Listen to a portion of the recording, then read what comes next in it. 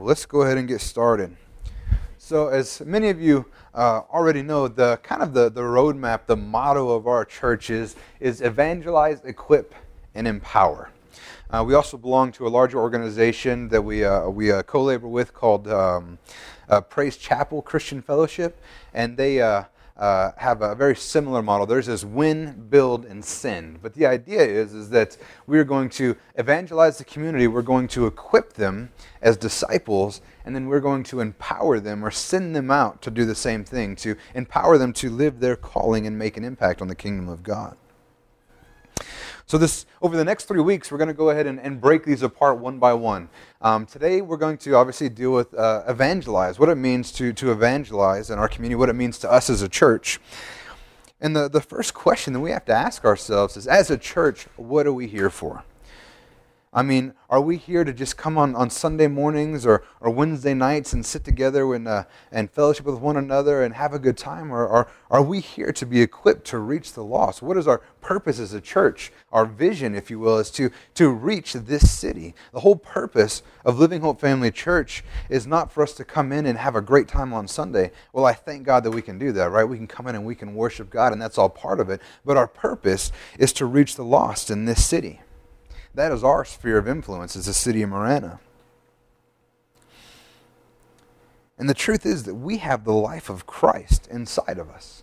As soon as you get saved, a miracle happens. It's a bona fide miracle. The old man is taken out of you. Your heart of stone is turned to flesh, and you have a new life placed inside of you. The Bible says that you are a new creation at that very moment that you believe. And at that moment, the Spirit of God comes to live inside of you. And His life inside of us causes a change. You'll notice that you begin to see people different. His life inside of us causes us to love people. Like, wait a minute, Pastor Wayne, I'm not really someone who loves people. That's just not me. Well, let me tell you, you're a new creation, and now that's you. If you have Christ inside of you, that is you. You can fight it all you want, but you have the Spirit of God inside of you, and He loves people. And if that's not enough for you, in 1 Corinthians 11:1, Paul says this, be imitators of me as what? As I am of Christ. We're supposed to imitate Christ. I want you to know, if you read the Gospels, Jesus never locked Himself up in a room and never told anybody anything. He didn't hide away, but He was telling people about salvation, liberation, freedom. In Philippians 2:3-8, it says, do nothing from selfish ambition or conceit, but in humility count others more significant than yourselves. That means that sometimes we got to do things that we don't want to do if it means that we can impact somebody else, if we consider them more than ourselves. Let each of you look not only, in verse 4, let each of you not look not only to his own interest, but also to the interest of others. Have this mind among you, which is yours in Christ Jesus. But Pastor Wayne, that's not my mind. No, it says right here. Have this mind yourselves, which is yours in Christ Jesus, who though He was in the form of God, did not count equality with God as a thing to be grasped, but emptied Himself, taking the form of a servant, being born in the likeness of men, and being found in human form, He humbled Himself by becoming obedient to the point of death, even death on the cross. I want you to know this was the mind of Christ. He loved people so much that He gave up His life so that we could have a brand new life, that we could live. He died. But I love what it says here in verse 5. It says, have this mind among yourselves. Have that same mind that we're willing to do anything for the people of this world. But He says, which is yours in Christ Jesus. See, the truth is that everything that we do as a church will be with this goal in mind. You know, I never want to find ourselves in a position where we have incredible programs. We have great programs. We have all this great stuff. But it's all inwardly focused. If we ever have a program that we put in place and we take a step back and we realize that, hey, this program doesn't fit in with our roadmap, it doesn't fit in with our goal to reach the lost, we need to reevaluate what we're doing. Because ultimately the purpose is to evangelize the lost, to equip the saints and empower them to do the same. When we do outreaches, the whole point is to reach people that have never been touched by the gospel, or those who have been rejecting it for some time. Just maybe we can make an impact in their life and have an inroad that they would accept the Lord Jesus Christ as their Savior. Even when we do stuff like volunteering at the food bank, we look at that and if you guys have been there with us, you'll notice that we really don't get to see anybody there. We're just sitting there and taking care of the community. Matter of fact, there's one guy we saw this week. It was Dan. He works here. That's the only person we saw. But we're still making an impact. Our name is being known. You know what it's going to be? There's going to come a time when we say, hey, we're from Living Hope Family. Oh, wasn't that the church that I've heard about you guys? You guys are helping out at the food bank. You're doing this, you're doing that. And that gives us the opportunity to minister the gospel. Everything that we do has that focus, is to reach the lost. Everything we do is to show Christ's love for this community so that they would have an opportunity to receive that same love for themselves.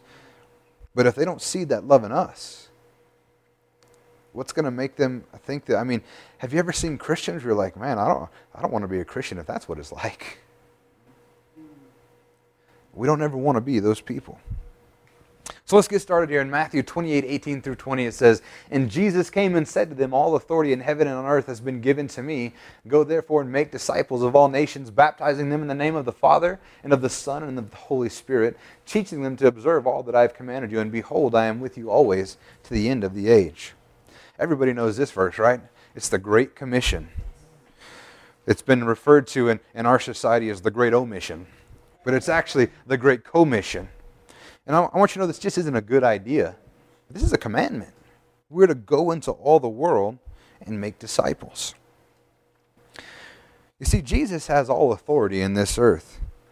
And he has the ability to delegate authority to us. He says, all authority in heaven and earth has been given to me. Go therefore and make disciples. He has given that authority to us to make disciples, to heal the sick. You see, Jesus exercised his authority to teach, to heal, to cast out demons, and even his authority to forgive sins. And we have all that same authority inside of us. We have the authority to go out there and teach, tell people about God. We have the authority to heal people in the name of Jesus. We have the authority to cast out demons. And while we don't personally have the authority to forgive sins, we have the authority to proclaim the forgiveness of sins because they've already been forgiven in him. And we're not just called to make converts. It's actually probably one of the things that the church in America as a whole is very good at. We're actually very good at making converts, pretty poor at making disciples. We have great success in getting people to come up and say a prayer, but then they never get followed up on. They never get touched. They just slip through the cracks. They receive the word with great promise, but the enemy comes and steals it away from their heart. But we're called to make disciples. It says, therefore go and make disciples of all nations, baptizing in the name of the Father and the Son and the Holy Spirit. We're supposed to lead people to the Lord and then get them involved, help them grow, encourage them, and strengthen them. You see, and being a disciple is a lot like being an apprentice. You start, you don't have it all figured out, but you start and you get up underneath somebody and they teach you and they help you grow. And finally, the ultimate goal is for you to blossom into your full calling and do the same to others.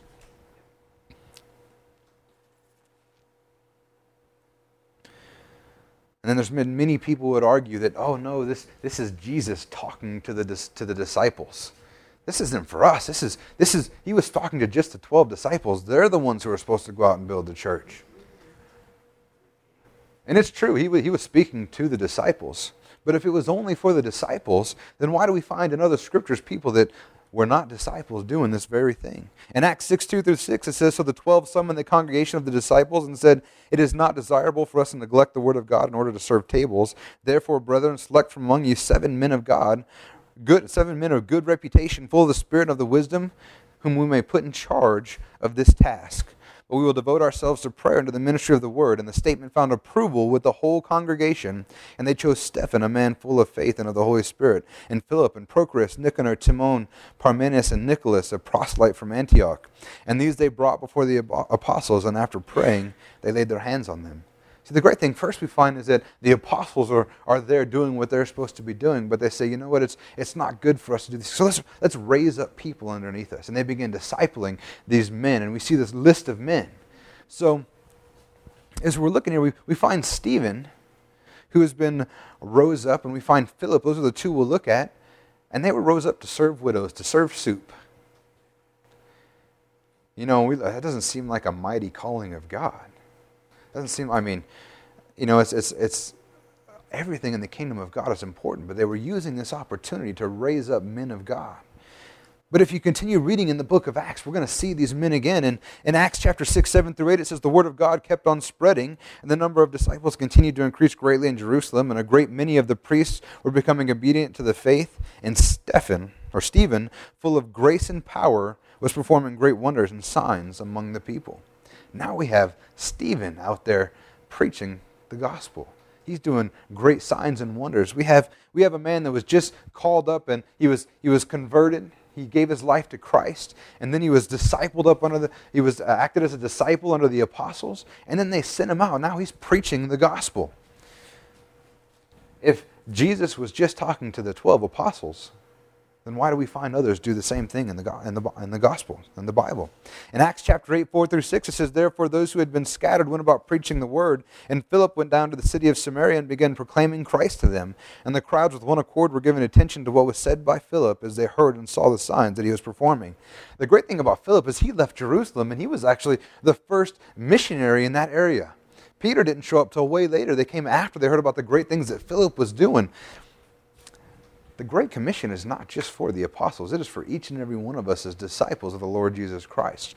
We're to go out and make disciples, preach the good news, heal the sick, cast out demons, proclaim forgiveness, proclaim newness of life.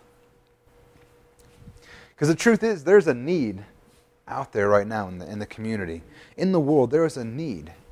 In Romans 3:10 through 18, it says, as it is written, none is righteous, no, not one. No one understands, no one seeks for God. All have turned aside. Together they have become worthless. No one does good, not even one. Their throat is an open grave. They use their tongues to deceive. The venom of asps is under their lips. Their mouth is full of curse and bitterness. Their feet are swift to shed blood. In their paths are ruin and misery. And the way of peace they have not known. There is no fear of God before their eyes. Basically, Paul has taken scriptures from dozens of places in the Old Testament. These are all pulled, all these different little lines are pulled from different places in the Old Testament. Prophecy saying that these people, there's none that is righteous, not even one. We find out down here that their paths are in ruin and misery, and the way of peace they have not known.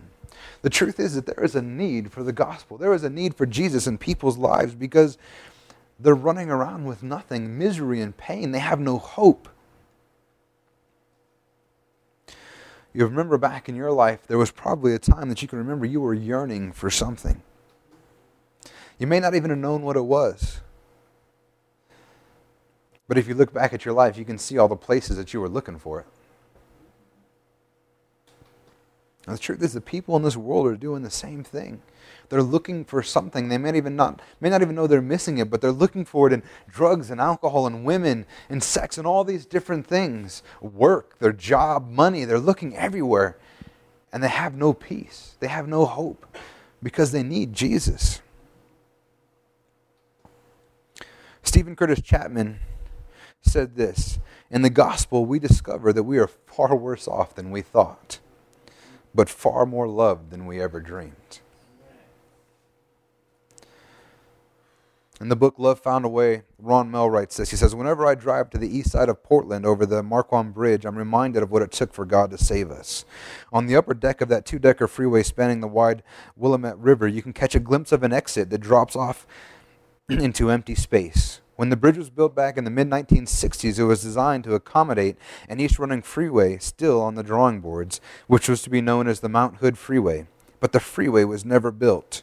Oregon voters opted for a light rail instead, and plans for the highway were scrapped. Even though there is no Mount Hood Freeway, you can certainly see Mount Hood from the top deck of the Marquand Bridge. On a clear day, it looms in the eastern horizon, a symmetrical snow-capped beauty. And if you look carefully, you can see how the bridge was built to accommodate a freeway lane veering off to the southeast, as it juts out just a bit from the bridge structure, then is cut off as though sliced by a giant knife. The exit, permanently blocked, now goes nowhere except into the waters of the Willamette far below.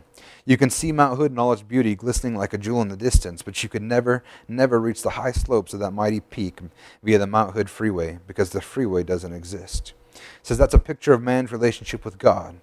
We might understand there is a God and even yearn to reach him, across an impossible distance. We might recognize his power and glory, his majesty and his goodness, and desire with all of our hearts to know him and be with him. But the distance is too great. The gulf is too wide. Only through Jesus Christ can we cross that gulf to God the Father. That's what's happening to the people of this world. They may recognize they need something. They may be looking for something they don't even know that they need. But they need Jesus. And it's our job to tell them about him. To tell them that there's a God who loves them. There's a God who doesn't want them to be feeling that pain. There's a God who wants to make sure that they're cared for. Because you see, God doesn't love us for what we've done, but he loves us in spite of what we've done. You know, we can fall into a trap when we look at the world and start deciding who's worthy of being saved and who's not. Oh, they're not good enough. They're doing terrible things. And would we really want them in our church? But the truth is, God loves them. They need peace. They need restoration. And when we see people like this as Christians, we shouldn't shun them, but our hearts should hurt for them. The love of Christ should compel us to reach out to them and invite them into his heavenly kingdom. But the good news is we recognize that there's a terrible need out there, but there's also an incredible solution. John 3:16 says, "For God so loved the world that he gave his only Son, that whoever believes in him should not perish, but have eternal life." One of the most overlooked scriptures because it's become, cliche now. People have become jaded to it. This is an incredible passage of Scripture. For God so loved the world that he gave his only Son, that whoever believes in him should not perish but have eternal life. And I've said it before, I'll say it again. Every time I preach this Scripture, if I was God, no one would be going to heaven. Because just thinking about giving up my Son causes me such incredible pain that I don't think I could do it. He gave up his Son so that we could live. All of this because of his unimaginable love for us. In John 15:13 it says, "Greater love has no one than this, that someone lay down his life for his friends." Jesus Christ laid down his life for us because his love for us is so great that we can't even comprehend it in and not even in our imagination can we comprehend the amount of love that he has for us. And the great part about it is his love is inexhaustible. The same amount of love that he shows to me, he shows to you, and he shows to everybody out there in this city, in this world. And it can't be exhausted. We never have to be concerned that if we share the gospel with one more person, that we might have a little bit less. Because God has more than enough. In 2 Corinthians 4:7 it says, "But we have this treasure in jars of clay." You notice I've been using the English Standard Version today. I started reading that one recently. But I like the translation in the New American Standard because it says we have this treasure in earthen vessels regarding us, our meat suits. We have this treasure in jars of clay so that someone lay down his life, that the surpassing power belongs to God and not us. We have a treasure inside of us that is incredible.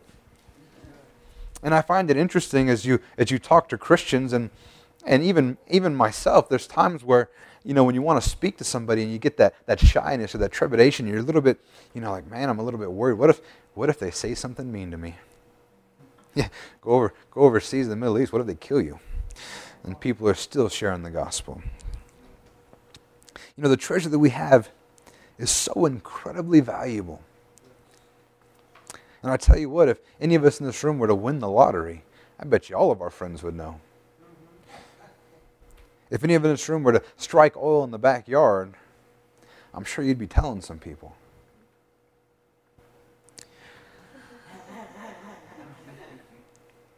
You shake your head, but you would. If you have a favorite team, I bet you tell some people. Even stuff as invaluable as your favorite sports team, you're telling people about it. But we have a treasure inside of us that's so great. Why is it that we shy away of telling the people about it? There was a very, and I forget his name, but he was a very high-profile atheist. He's in Vegas. He works on the Strip. He's a magician doing the acts there, but he's pretty high-profile, and he's a well-known atheist. And he told this story. I watched a YouTube video of him come on, and he's holding this Bible. And he's reading it, and inside, someone after his show came up after and gave this Bible to him and said, you know what, I just want you to know that God loves you. Even though you're an atheist, He's still there and He loves you. And he signed this Bible and gave it to him, and he's looking at it, and he says, you know, I know there's no God, which obviously we all disagree with him, but he says, I know there's no God, but this man came up and gave this to me. And he said, you know what, if he wouldn't have, he would be a hypocrite. Even if I don't believe, if he believes this, that means he thinks I'm going to hell if I don't get saved. And if he believes this, if he didn't tell me about it, he would be a hypocrite. And he appreciated, well, I don't know if he ever got saved or anything came of it, he appreciated the fact that this is what the man believed, and he operated on his faith. And the question I ask, if we believe this, why aren't we out in the streets yelling as loud as we can that we have something for you? Come get saved. Come know the joy of the Lord. Know the peace of the Lord. And like I said, the greatest part of this treasure is that it never runs out. I was thinking about this as I was writing this sermon. This message. I was thinking, you know, it's kind of like when Elisha went to that widow and he said, gather all the jars and pots in the land and just keep pouring. And as long as she kept pouring, the oil never ran out. She just kept filling pot after pot after pot. And it's just like that with us. As long as we'll keep pouring into people's lives, this treasure that we have inside of us, the love of Christ, is inexhaustible. It'll never run out. There's enough for everybody. When I was in Africa, we were preaching to preaching to actually pastors of the community there, and there was this one lady who was pastoring a church. Her husband had passed away, so she took over the church, and we actually had something like 25 pastors get saved because they didn't even know that you needed Jesus, and they were pastoring churches. But I remember this one lady because as Pastor Mike was preaching the gospel and letting him know that there was enough for everybody, she fell on the ground and she began crying out, there's room for me. There's room for me. And she got saved right then when she recognized that there's room for her. In 2 Corinthians 2:17 it says, for we are not like so many peddlers of God's word, but as men of sincerity, as commissioned by God in the sight of God, we speak Christ. I want you to know that when you're sharing the gospel with people, you're not sharing something that's inferior. You're not sharing, we're not peddlers of the word of God. We're not trying to, for lack of a better term, just pawn off an inferior product, but what we have is so incredible. And people need it. And people want it. Even if they don't even recognize it. There's many people that don't even realize it. I know you can talk to many people, you hear their story, and in the beginning, when people were ministering to them, they just wanted them to go away. They didn't want nothing to do with it. But afterwards, they're like, man, I'm so thankful that someone came and talked to me because I didn't even realize what I was missing. In Mark 2:15 through 17, we're going to take a look at the attitude of Christ, who we're supposed to be imitating. And it says, and as he reclined at the table in his house, many tax collectors and sinners were reclining with Jesus and his disciples, for there were many who followed him. And the scribes of the Pharisees, when they saw that he was eating with sinners and tax collectors, said to his disciples, why does he eat with tax collectors and sinners? And when Jesus heard it, he said to them, those who are well have no need of a physician, but those who are sick. I came not to call the righteous, but sinners. You see, Jesus loved people. He loved all people, not just a subset, not those who just fit a certain economical or social class. And we find here that if you think of sin as sickness, sin as disease, and forgiveness as a cure, Jesus is the physician that this world is looking for. And the truth is, there's only 3 types of people that Jesus can't help. There are those who don't know or know of him. There are those who know of him but refuse to trust him. And there are those who won't admit that they need him. The 3 people that Jesus can help. Those who rejected him in some way or another. And the truth is, there's not much that we can do for the second group and the third group. We can love them. We can share the gospel with them. We can pray that the Holy Spirit would touch their hearts and that those walls would come down. But ultimately, that's a decision that they've got to make. But the first group, those who don't know of Jesus, that's decidedly our responsibility. I never want to get up in heaven and find out that somebody had to do the job that I was called to do because I was afraid to talk to somebody. I was afraid to do something. In Matthew 9:36, it says, when he saw the crowds, he had compassion for them because they were harassed and helpless, like sheep without a shepherd. You know, you'll find this description used quite often to regard people as sheep. And it's a provocative description because it describes people who are looking for something. They want to be led, but they're lost. These lost sheep. They're like sheep. They want to be led. You see, sheep are unable to care for themselves. If you talk to shepherds, sheep are unable to fend for themselves. Pretty much without the shepherd, they're pretty much defenseless. They rely on the shepherd for everything. They rely on the shepherd for food and shelter and protection. And they operate with a herd mentality. If one of them starts doing something with confidence, they'll all follow right along beside them. You know, we laugh, but it's true, and it's true with people too. You find somebody, even if they're being deceptive, even if they're teaching something that's wrong, if they just have a little bit of confidence, people will follow them, even if it's to their own doom. It says, I was reading about a documentary on television. This gentleman says, he said, I observed this herd instinct a few years ago in a documentary on television. It was filmed in a packing house where sheep were being slaughtered for the meat market. Huddled in pens outside were hundreds of nervous animals. They seemed to sense danger in their unfamiliar surroundings. And then a gate was opened that led up a ramp and through a door to the right. In order to get the sheep to walk up that ramp, the handlers used what was known as a Judas goat. This is a goat that has been trained to lead the sheep into the slaughterhouse. The goat did his job very efficiently. He confidently walked to the bottom of the ramp and looked back. Then he took a few more steps and stopped again. The sheep looked at each other skittishly and then began moving toward the ramp. Eventually, they followed the confident goat to the top, where he went through a little gate to the left, but they were forced to turn to the right and went to their deaths. He said it was a dramatic illustration of unthinking herd behavior and the deadly consequences it often brings. Jesus said that he saw the crowds and had compassion to them because they were harassed and helpless, like a sheep without a shepherd, being led to and fro when they needed the good shepherd in their lives. And that's what we can do. We can introduce people to Jesus, if they can stop being led to their doom, but led to life. In Luke 19:10, we find that the Son of Man came to seek and to save the lost. And in John 10:16, he says, and I have other sheep that are not of this fold. And in this particular case, he's speaking to the Jewish people, so he's talking about Gentiles, or the people not of this fold of the Jewish community. He says, I must bring them also. They will listen to my voice, so there will be one flock and one shepherd. See, Jesus came to save the lost. That was his sole purpose of coming to this earth, was to die for sinners like we used to be. You know, you used to be a sinner, but when Jesus saved you, you're no longer one. You're now a saint. It says Jesus came to save the lost. In Ezekiel 34:6, he says this, my flock wandered through all the mountains and on every high hill. My flock was scattered over all the surface of the earth, and there was no one to search or to seek for them.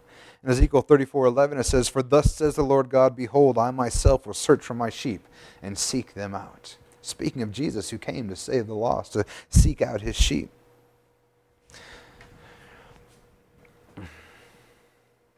That was Jesus' sole purpose, was to come to save the lost. And it's our duty, our responsibility is to introduce people to him so that he can fulfill his purpose in their lives, that they can make a decision. And Luke 4:16, and I'm going to have to pick it up. Luke 4:16 through 21 says, and he came to Nazareth where he had been brought up. And as was his custom, he went to the synagogue on the Sabbath day and he stood up to read. And the scroll of the prophet Isaiah was given to him, and he unrolled the scroll and found the place where it was written, the Spirit of the Lord is upon me, because he has anointed me to proclaim good news to the poor. He has sent me to proclaim liberty to the captives and to recover of sight to the blind, to set at liberty those who are oppressed, to proclaim the year of the Lord's favor. And he rolled up the scroll and gave it back to the attendant and sat down. And the eyes of all in the synagogue were fixed on him, and he began to say to them, today this scripture has been fulfilled in your hearing. You see, the Jewish rabbis at the time attributed this scripture in Isaiah to the Messiah. That's what this scripture reference was, the Messiah. And how shocked they must have been to hear Jesus say, "Hey, y'all, it's me." Probably didn't say it like that. And he says this year here, this year of the favor of the Lord, proclaim the year of the Lord's favor was actually in regards to the sabbatical year, the year of Jubilee. And that's described in Leviticus 25 if you want to read about it. But it says, every seventh year was a sabbatical year for the nation. The land was allowed to rest. And every 50th year after 7 sabbaticals was set apart as the year of Jubilee. And the main purpose of this special year was the balancing of the economic system. Every 50 years, the slaves were set free and returned to their families. Property that was sold was reverted to the original owners. All debts were canceled. And the land lay fallow as men and beasts rested and rejoiced in the Lord. Every 50 years was the year of the Lord's favor. But Jesus comes along and he ascribes this to himself. And he begins to say, this is referring to my ministry. You see, Jesus was not referring to an economic or a political sense, but in a physical and spiritual sense. He came to proclaim good news to the poor, to proclaim liberty to the captives, to recover the sight of the blind, set at liberty those who are oppressed, and proclaim the year of the Lord's favor. He came to fulfill this scripture. And not just for you or me, but everybody in this community. And the great news is that we get to proclaim this great news as well. It's such an honor and a blessing to be able to share the gospel with people. And if we could just get that through our noggins, I think it would be a little bit easier to go out and minister to people instead of be so worried that someone might talk about you behind your back if they don't receive the good news. In Romans 10:11-13 it says, "For the scripture says, everyone who believes in him will not be put to shame. For there is no distinction between Jew and Greek, for the same Lord is Lord of all, bestowing his riches on all who call on him. For everyone who calls on the name of the Lord will be saved." In Matthew 11:28 it says, "Come to me, all who labor and are heavy laden, and I will give you rest."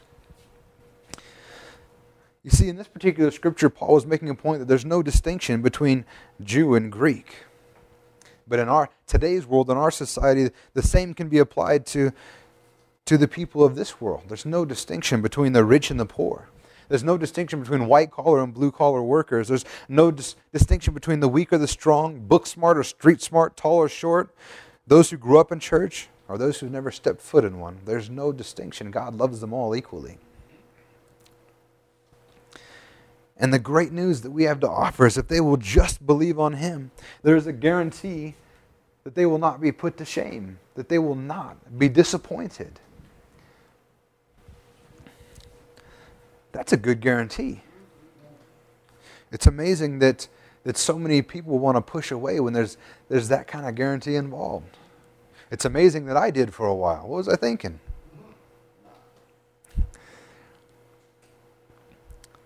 And not only does this mean that one day in heaven, but it also means right here today. You know, I'm thankful that one day I get to spend time in heaven, but I'm also thankful that I can have a little bit of heaven on earth right now.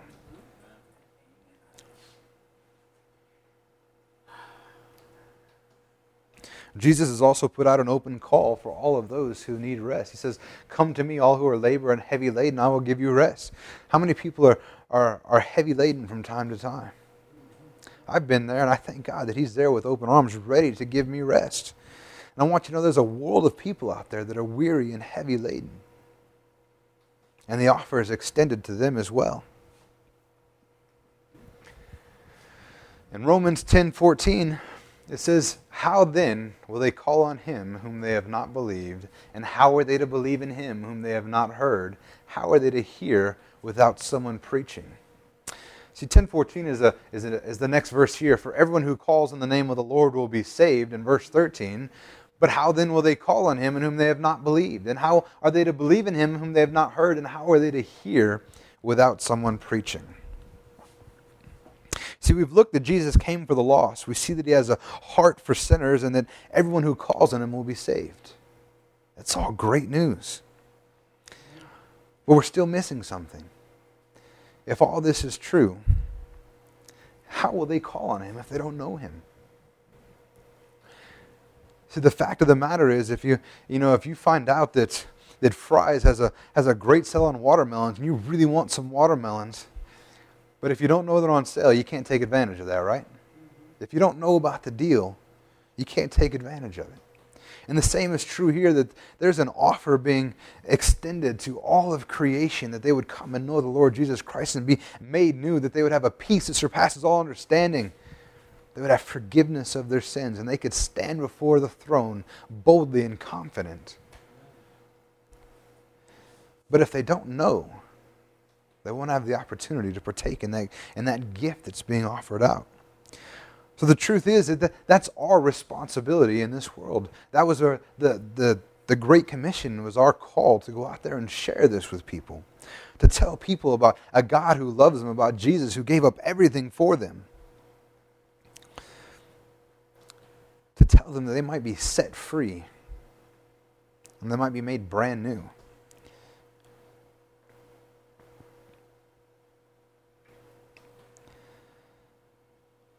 The truth is that even when we go out there and it seems like we're not being effective, it seems like what we're doing is not making a difference.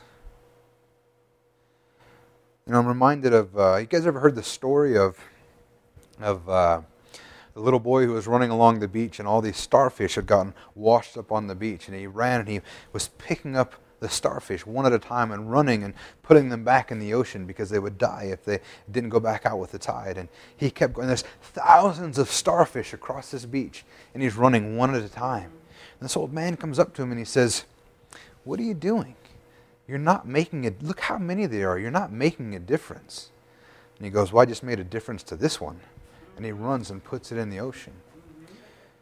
You know, there's going to be times we'll go out there and it seems like we're constantly being rejected, that people are rejecting the love of Christ. But the truth is, there are some that will make an impact in their life. They'll make a difference in their lives. And we don't even know what kind of impact that will make. There was a great video that I saw on YouTube or GodTube that was basically showing how one person makes a difference in someone's life and how that exponentially increases across the world. And they started in this coffee shop, and this guy is buying coffee, and he goes up and he says something to the gal at the coffee shop and makes an impact in her life. And it shows this chain of people getting saved as they go, because this one man talked to this girl about God, told him about Jesus. And it shows this long chain, and at the end of probably a dozen or 24 people, it shows the last guy in the chain to walk back in this coffee shop. And he walked right by the guy that first talked to that girl. This young man was saved, and he never even knew he made an impact. And the same goes for us. We'll never know, even if we're just planting a seed in someone's life, we'll never know the impact that we're making. So all we can do is be obedient, even when it seems like nothing's working, nothing's going on, that we're not making a difference. Because I want you to know that God is at work in this world.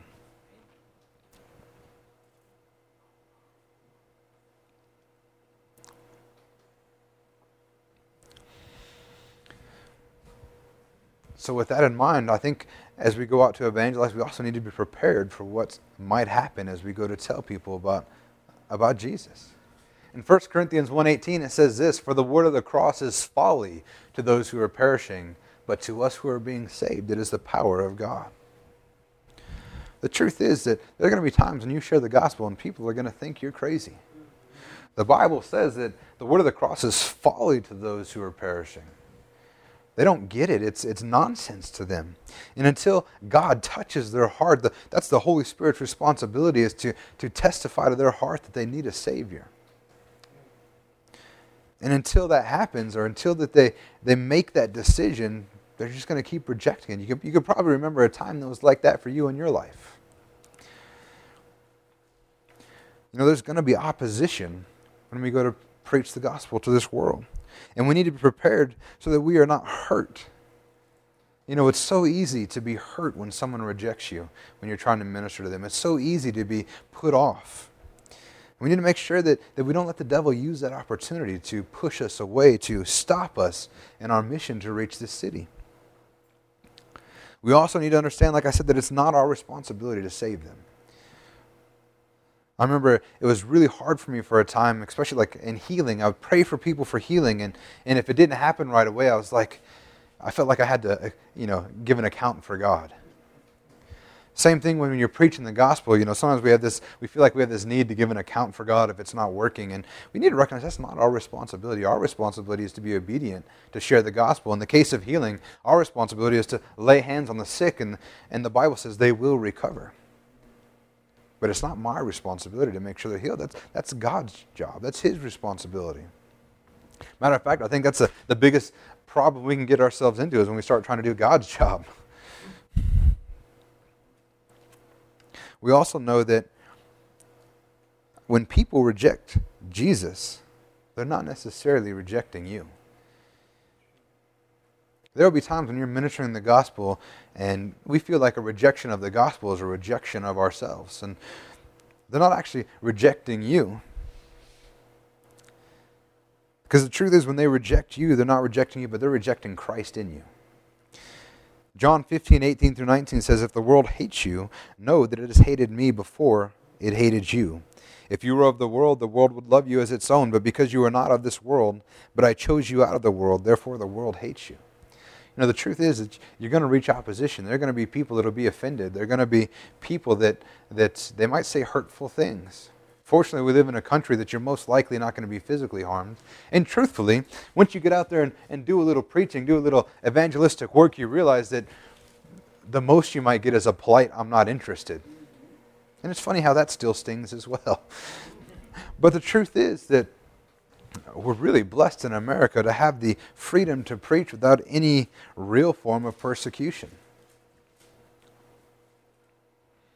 But be prepared that even when you're doing God's work, you're going to come up against opposition. But that in no way means that we don't have the Great Commission to fulfill. We look at a couple examples in the Bible of this very thing of people going out and ministering the gospel and people believing. In Acts 8:12-13, we read about Philip again. We talked about him earlier. It says, when they believed Philip as he preached the good news about the kingdom of God in the name of Jesus Christ, they were baptized, both men and women. Even Simon himself believed, and after being baptized, he continued with Philip. And seeing signs and great miracles performed, he was amazed. These are men of the Bible walking out in the Great Commission. Philip went down here and he's preaching the good news, and he found out that they're being baptized left and right, men and women. And if you've heard me teach before, baptism in the book of Acts was much like we do our altar calls. They, instead of saying, let's say a prayer, they just get up here and in the water they went. That was their confession of faith. That was their altar call. And we find out that people are getting saved left and right because of why? He was preaching the good news about the kingdom. You know what? If we don't preach the good news, nobody's going to get saved. Or at least someone else is going to have to do it for us. And like I said, I never want to stand before Jesus and say, I'm sorry somebody else had to do the job that you called me to do. And Acts 13:47-48 says, for so the Lord has commanded us, saying, I have made you a light for the Gentiles, that you might bring salvation to the ends of the earth. Did you know that you are a light in this world? A light to a dying and lost generation. It says, and when the Gentiles heard this, they began rejoicing and glorifying the word of the Lord. And as many were appointed to eternal life, believed. You see, the truth is that there's rejoicing in heaven. There should be rejoicing in us when people come to know the Lord, when the lost return home. In Luke 15:4-10, it says this, what man of you having 100 sheep, if he has lost one of them, does not leave the 99 in the open country and go after the one that is lost until he finds it? You know, we find that even one is important. Every last one is important to God, because you know that God wants none to perish. And when he comes home, it says, and when he has found it, he lays it on his shoulder rejoicing. And when he comes home, he calls together his friend and his neighbors, saying to them, rejoice with me, for I have found the sheep that was lost. Just so I tell you, there will be more joy in heaven over one sinner who repents than over 99 righteous persons who need no repentance. And then it says, or what woman, having 10 silver coins, this is reading from verse 8 now, if she loses one coin, does not light a lamp and sweep the house and seek diligently until she finds it? And when she has found it, she calls together her friends and neighbors, saying, rejoice with me, for I have found the coin that I had lost. Just so I tell you, there is joy before the angels of God over one sinner who repents. Can you believe that? There is rejoicing in heaven. The angels rejoice for every person that comes home. For every person that is brought into the fold. Every person that gets saved, there is rejoicing in heaven. You know, if we preach the gospel obediently for the rest of our lives and we only lead one person to the Lord, we've been obedient, we've done our job, and there will be rejoicing in heaven. The last scripture that I want to look at today is Romans 15:20. It says, "And thus I make it my ambition to preach the gospel, not where Christ has already been named, lest I build on someone else's foundation." It's true. As a church, we want to grow. We want to get larger, primarily so we have a greater sphere of influence. Every person that we add to our congregation means that there's more people that we can reach for the gospel.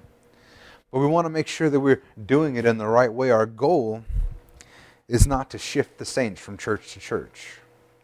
Our goal is to reach people for the lost. We want to go out into the highways and the byways, people that have never known the Lord. We're not trying to play holy musical chairs. Because in that case, even though our congregation might grow, the church has not grown. The church of Jesus Christ. But only a congregation at the expense of another. One thing we're always going to be very careful to do, even when we have our outreaches and we have people going, is we're not trying to steal members from other churches. Now, that's not to say that our doors aren't open if someone has to leave for a legitimate reason or for whatever's going on. But our goal is definitely not to steal from other churches, because they have a purpose as well. The same purpose as ours, to reach the lost.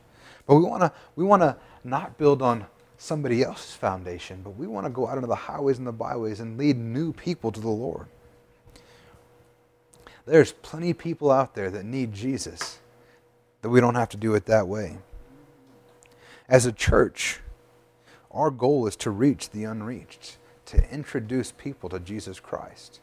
And our vision, as we looked at today, the evangelize, equip, and empower, is to evangelize the lost. And we'll look next week as what's the next step after we've led them to the Lord, after we've brought them into the fold, is we want to equip them. We want to equip the saints. And then finally, we want to empower them to do the same thing, empower them to fulfill their calling that God has for their life. Let's go and stand to our feet.